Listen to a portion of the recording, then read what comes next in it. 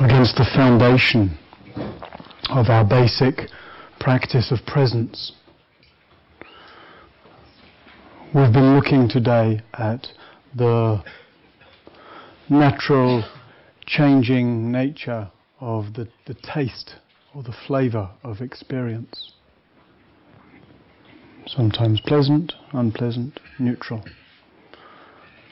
And of course each experience doesn't have an inherent quality. It may be there were moments today where the warmth of the sun felt very pleasant. Then the day went on and got hotter and hotter. Now in the evening the meditation hall is rather hot. And for some at least maybe the pleasant has by itself turned into the unpleasant. That quality, the changing feeling tone, the changing affect of experience is referred to in Pali, the language the Buddha spoke, as vedana. Vedana. And I'd like to just offer some reflections on living with vedana.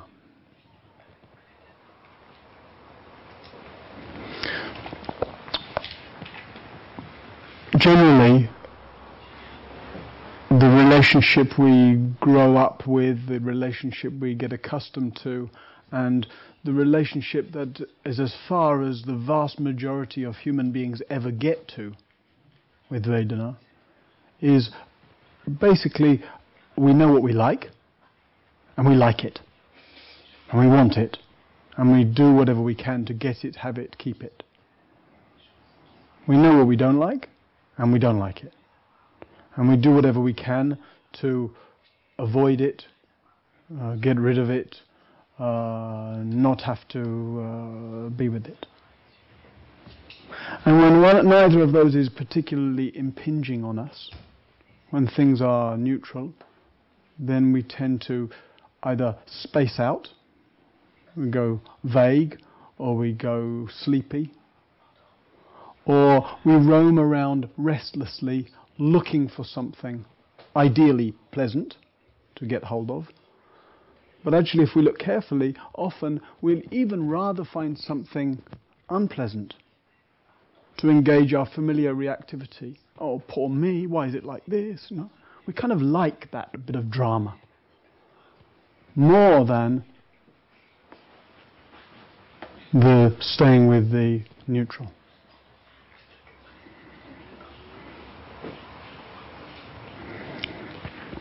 And it seems at first glance that that's inevitable.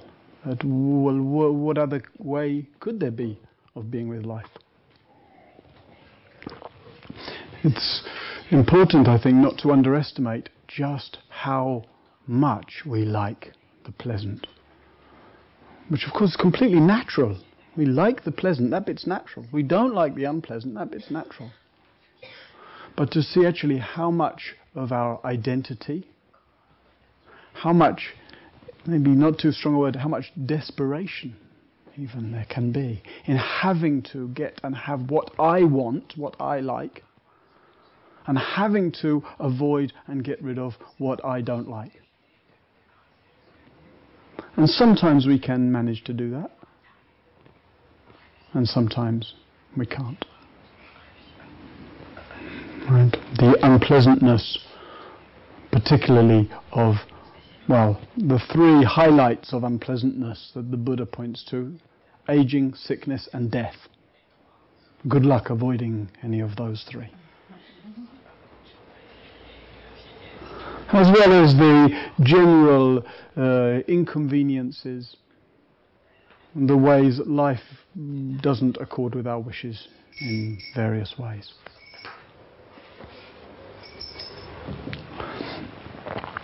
I said this morning how, as our practice deepens, increasingly we're less concerned with, doesn't mean that we lose our preferences for what we find pleasant, or that we stop disliking what we find unpleasant, but that increasingly we're more interested not in which flavour I'm getting right now, but more interested in what's its nature? How can I meet it? What will allow me to abide freely with this inevitable, fluid, changing flavours of life?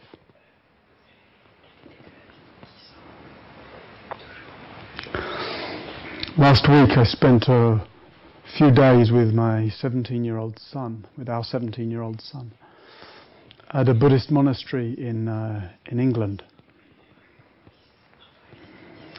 And Buddhist monasteries tend to be, particularly in the Theravadan tradition, where we were, these kind of tend to be the boot camps of a certain rigour around vedana, around this changing flavours.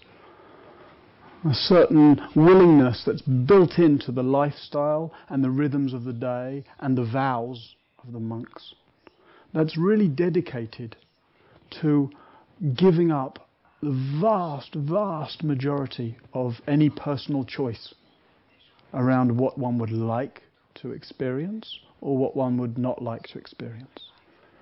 And going along with what one's invited to experience by life as it unfolds and by the certain training discipline that the monks undertake and by the inevitable joy and challenge of living in community. And the abbot of that monastery, who's become a rather dear friend who I've known for many years and one of my teachers as well, kind of kindly made some time to spend with Narayan, my son, and me, and in conversation and in walking around the monastery together. And at one point we saw a tarpaulin that had been a tarpaulin bash, in a bash, that had been hung mysteriously in the trees. And Bhante said, I wonder what's happening behind that tarpaulin. And actually there was a Zen monk living in a caravan behind the tarpaulin.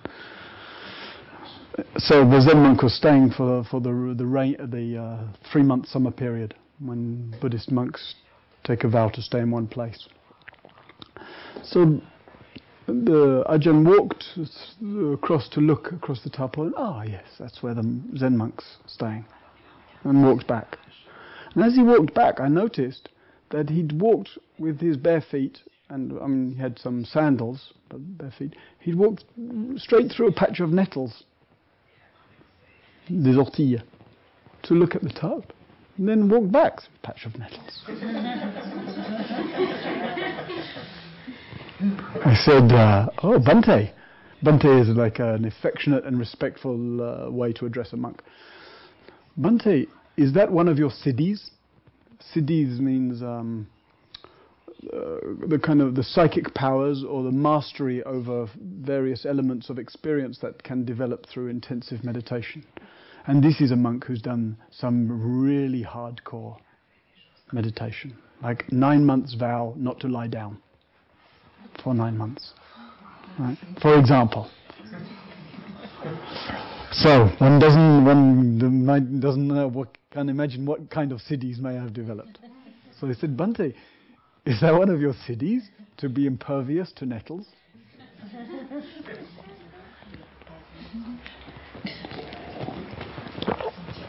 And he looked down at his feet and he said, vedana. Doesn't last long.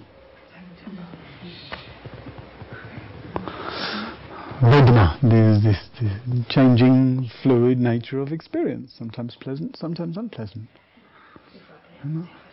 What, in other words, what am I going to do? Am I going to freak out about nettle sting? Or am I going to sense it, feel it, receive it through the wisdom eye, we might say? Through that recognition, oh yes, tingle, heat, some discomfort, and already actually, even in its first irritating appearance, already on its way to coolness, to fading. That in the nettle sting itself is the pointing to the peace into which that vedana fades, into which all experience fades. And there was a kind of lightness and beauty and graciousness with which he says, oh, vedana doesn't last long. That's the way those monks roll.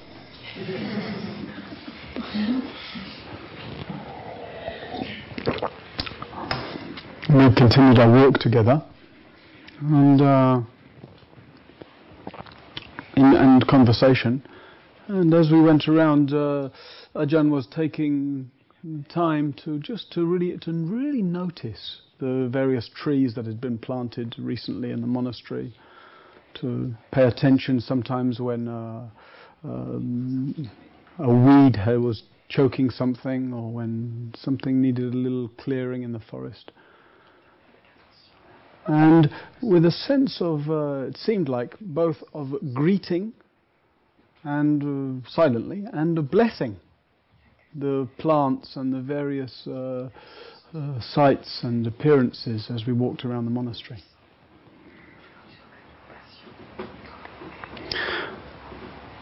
And there's a long history in Buddhist monasteries of a particularly with the monks, of a particular kind of intimacy with and love for trees. And the monks talk about theirs being a forest tradition, living in the forest.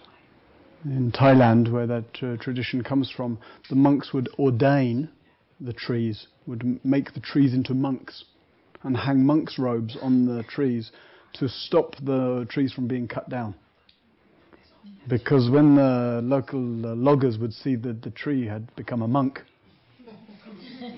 they didn't dare to cut it down anymore. And there's much talk of spirits and celestial beings and beneficial forces abiding in the trees, which might seem appealing and romantic and beautiful to us, or might seem just a little superstitious and strange to us. I don't know. But it's maybe nevertheless true or tangible sometimes in the presence of trees.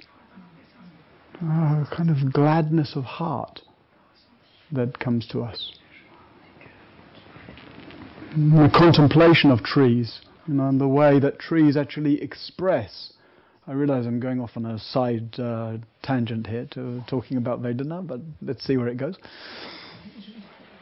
Trees often express actually much of those four qualities of awareness that I've been emphasizing in the posture. The rootedness of trees, the uprightness of trees, the receptivity of trees. You live in a place with a tree through different seasons, and you see the kind of equanimity of trees, standing in the heat of summer, standing in the cold of winter, standing in the rain of spring, standing in the loss of their leaves in the autumn, in rather a kind of steady and inspiring way. And also the ease, not making a fuss. Right? Trees don't make a fuss.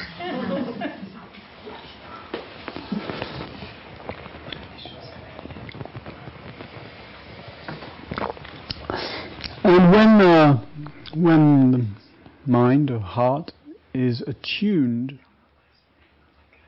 in that way to the natural world, for example, right, like our environment here, we start to just naturally sometimes absorb a perspective where my pleasure right now or my discomfort right now isn't maybe the whole story. We start to sense a larger perspective in which, there's a whole world here.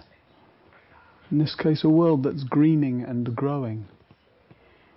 We start to sense and we start to trust something about life's naturalness, something about life's rootedness, something about life's allowing of itself.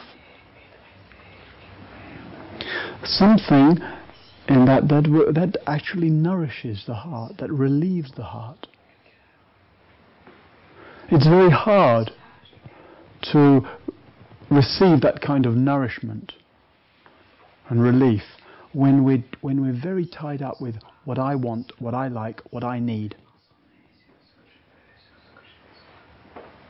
And there's a certain irony that, of course, meditation, we might describe this practice as a way to a happiness beyond vedana. And that's why we're exploring vedana, connecting with vedana, allowing the passage of vedana. And yet, the irony being how easily our experience, based on our familiar patterns, can be all about me and my meditation and my success, my failure, my pleasure, my discomfort. So, our practice invites us, an environment like this invites us, to listen to a larger field than the field of our preferences.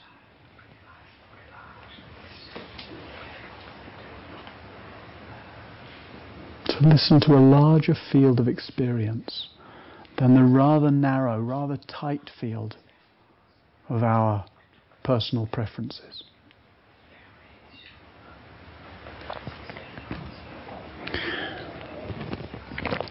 Often there's not much space in our life. Most people don't make much space in their lives for listening beyond personal preference. And in our cultural situation, probably most of us, all of us maybe, live in a pretty comfortable world.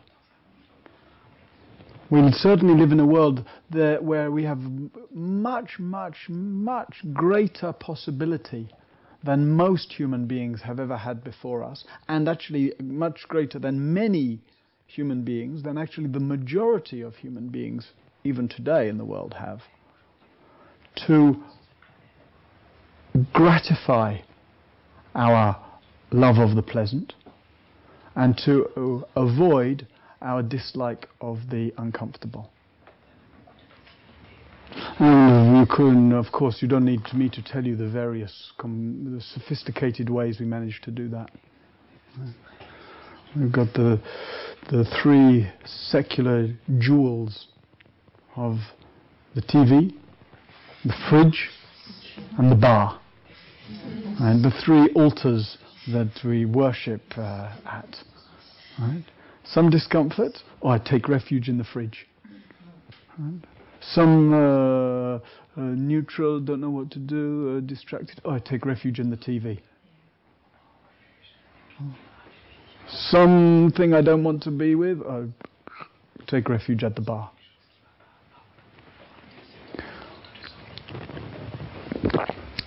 And so, when we come to an environment like this, when we come to I'm trying to avoid this word retreat, right?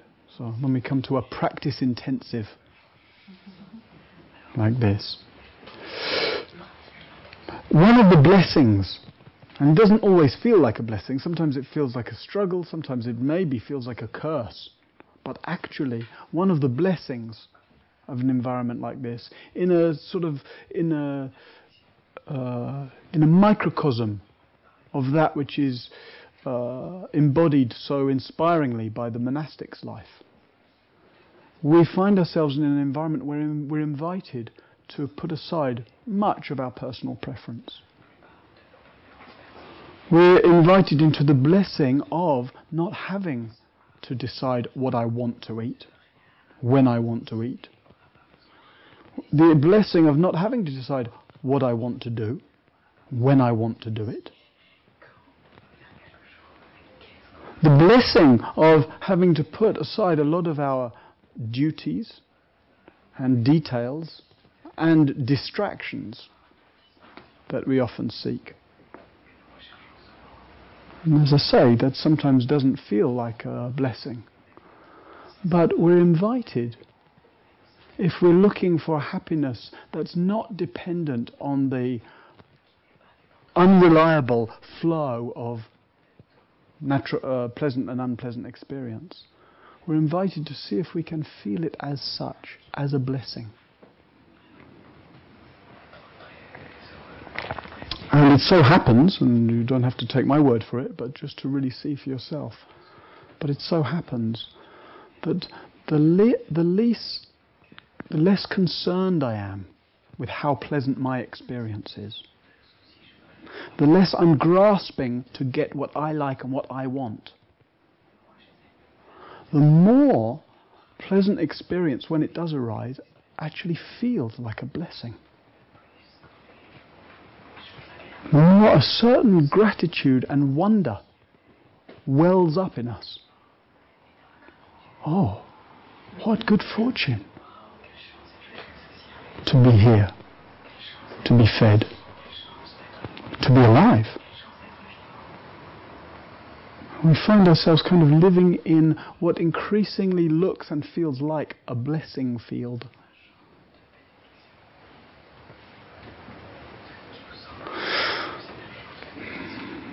About a long time ago now, about 20 years ago, it was like my last, when our daughter was first born, it was kind of my last sort of taste of the renunciate wandering life before settling down for 20 years to what the Buddha called the confined and dusty life of the householder.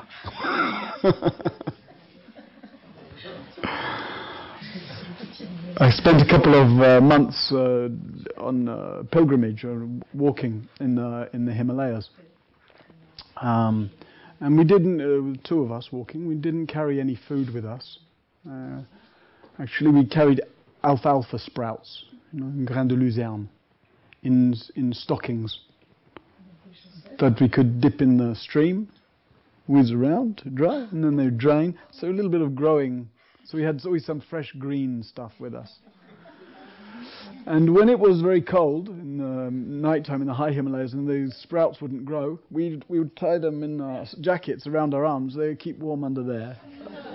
And then we'd share our sprouts with each other. Anyway, too much information. But apart from that, we would, if we were not near somewhere with human habitation, then we didn't eat that day. And if we were near somewhere with human habitation, we would dressed in the garb of the pilgrim, if you like, orange lungi. We both had long dreadlocks at that time, tied up on our heads. And we would, when it came to sunset, we would sit at the temple. The mountain temples always set just a little outside the village, and we would sit and meditate for an hour or so. And most of the time, when we'd come to the end of our meditation and open the eyes, food would be there. Village people would see us arrive. They'd see that we were pilgrims. They'd see us meditating. And bring food. And one receives the food as a blessing. And the less one's involved in trying to get and have my blessings in a kind of a consumptive way, the more one's struck by the blessing of life as it appears. Which is counterintuitive to us when we're busy, caught in what I want. But even more counterintuitively, when we're struck with some hardship, so some evenings open the eyes, nothing there tonight. And even more counterintuitive, there too, one is struck by the sense of blessing. The blessing isn't really about what one gets or doesn't get. The blessing is seen in the attunement to blessing. And then, the blessing isn't about what one gets or doesn't get. The blessing is seen in the attunement to blessing. Being attuned to, being à l'écoute des bénédictions.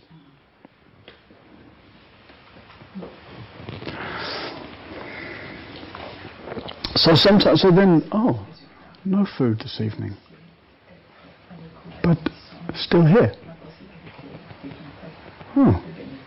Heartbeat, breath. Rumbling stomach. Signs of life. Signs of life feel like a blessing.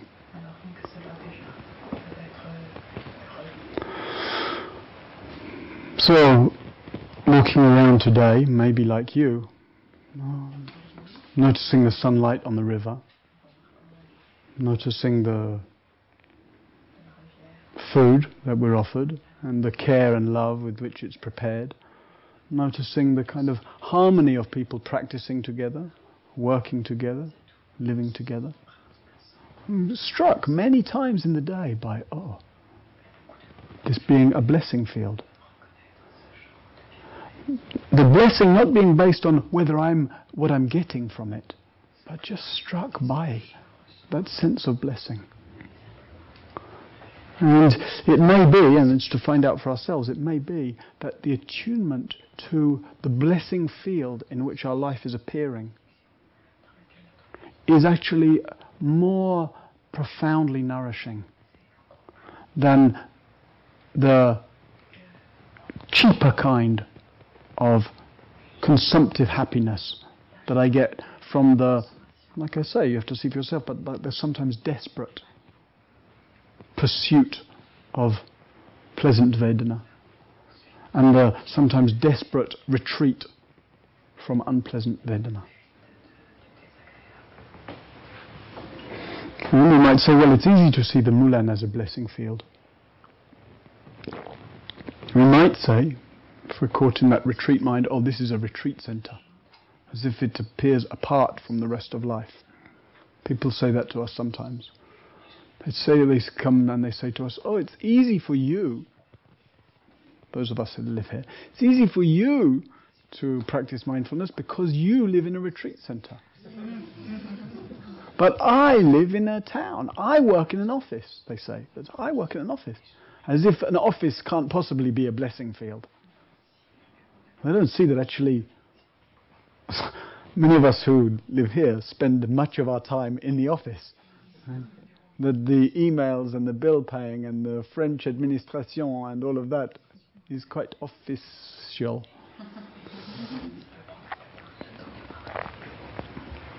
But, so, not so much based on where we are, but what are we attuned to? Sometimes, particularly in London, which is probably the city I spend most time in, sometimes on the subway, the metro, the tube. The tube doesn't appear at first glance like a blessing field. Right? There's a kind of tension sometimes. And more, those of you who haven't been to London, whatever you think of your own subway system, London is more weird than that. Right? London has more tension. British people are particularly reluctant to engage with the next dreaded human being along. So sometimes when I'm in the tube in London, I listen to choral music, like Sibelius or what's her name? That mystic Christian. Yes, Hildegard. Yes, exactly. And then the whole tube appears like a blessing field. And the doors open. Whoosh. And all these angelic beings whoosh out. And new ones whoosh in. And then we just take off to the next station. Wow.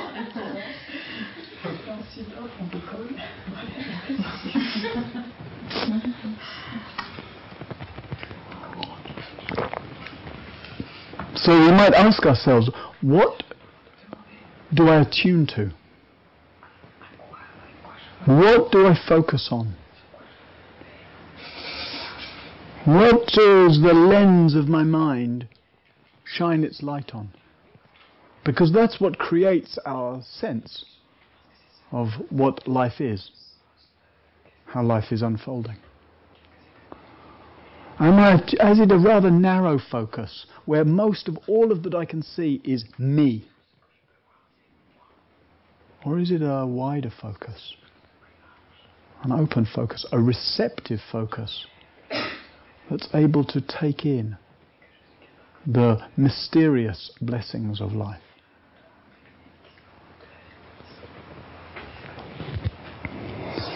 And of course, and maybe it's standing out to some of you, that I'm missing out a whole category of experience. Those experiences that don't feel like a blessing. Loss, pain, tragedy.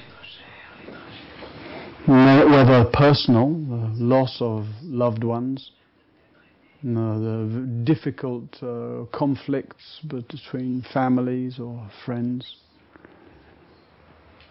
or whether the wider sphere of distress, disharmony that we're exposed to in different ways. One of the Moulin team here, who is from Israel, and of course at the moment following the news and the intense flaring up of conflict in Israel and Palestine at the moment. And just whether someone has some personal contact to that, like someone here, or just reading in the newspaper about that, or any other world distressing events. And one looks at that situation and sees the pain of people's loss and fear, and the equally painful incapacity to understand that the so-called others are experiencing exactly the same loss and pain and fear. And one says, well, what's that got to do with the blessing field?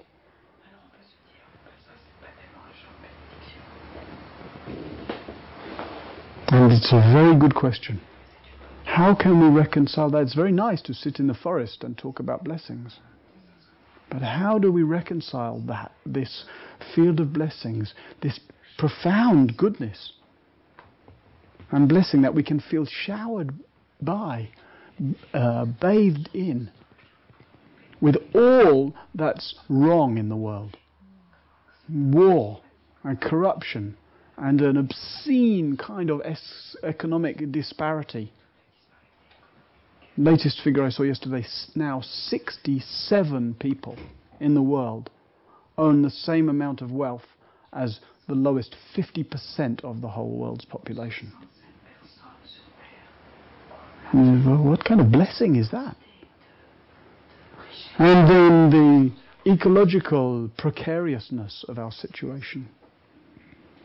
The damage that we're causing to air and earth and water and resources.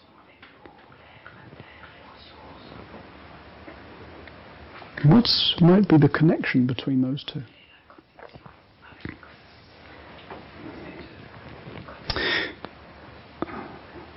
The deeper our attention goes, the more we feel and recognize and see life's rightness. The more inward, the more subtle, the more still our attention gets. The more, regardless of belief, regardless of idea, the more consciousness recognizes its own nature as fundamentally benevolent, free, wide open, self-created, perfect. Perfect. And yet, we're asked to live in this world. We're asked to live in a full way in this world. We can't abide in just some depth of perfect, benevolent, pure, spacious, peaceful abiding. A fullness of life is one that takes into account the depth and the surface. And the more we come to the surface, the more we see some of the tragedy and pain of our world.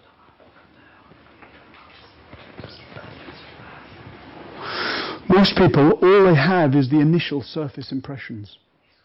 And we tend, like we've been saying, to fill that surface up with me as some protection against the pain of the world. Well, let me look after me. What do I want? What do I need? Our practice invites us to sense into a depth where we can feel life's blessing. Where we can feel something that's fundamentally right about the very fact of being alive.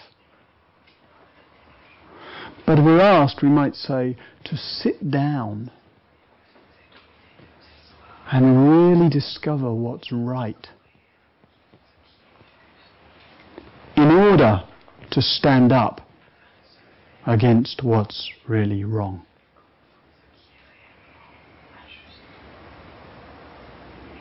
A friend of mine just changed her Facebook cover photo to say, "Do no harm." It's a kind of fundamental Buddhist tenet. Do no harm. And underneath it says, "But take no shit."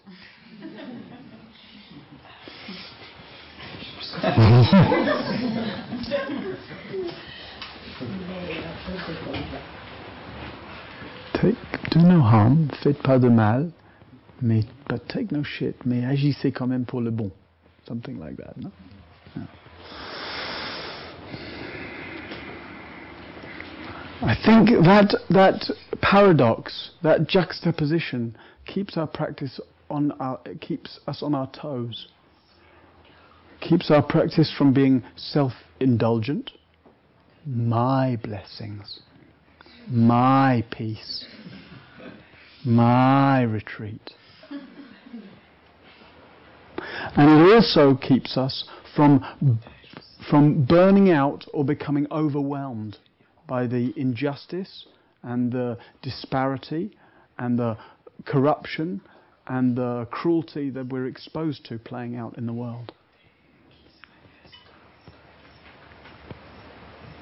Well, full practice invites us to pay a fullness of attention, depth and surface, blessing and response,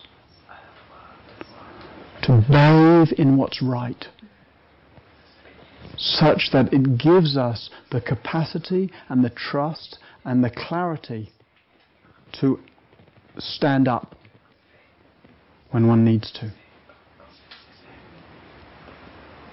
Because goodness knows this world needs us to stand up. And in a way, those who are naturally contemplatives, like you, maybe we especially need the contemplatives to stand up. The activists are already standing up. But the activists often need to sit down.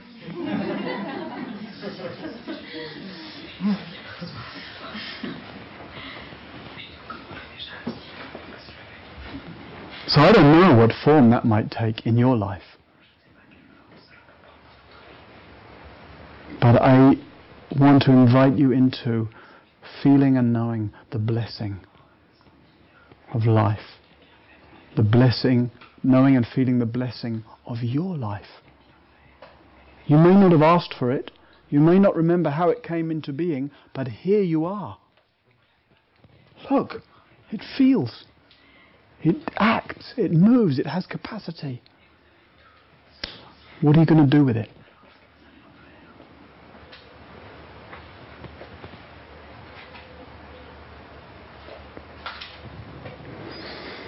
Okay, friends, I offer these reflections in the hope that they can orientate you both to blessings and to meeting life, inner and outer, here and there, in its rightness and its wrongness. Thank you for listening.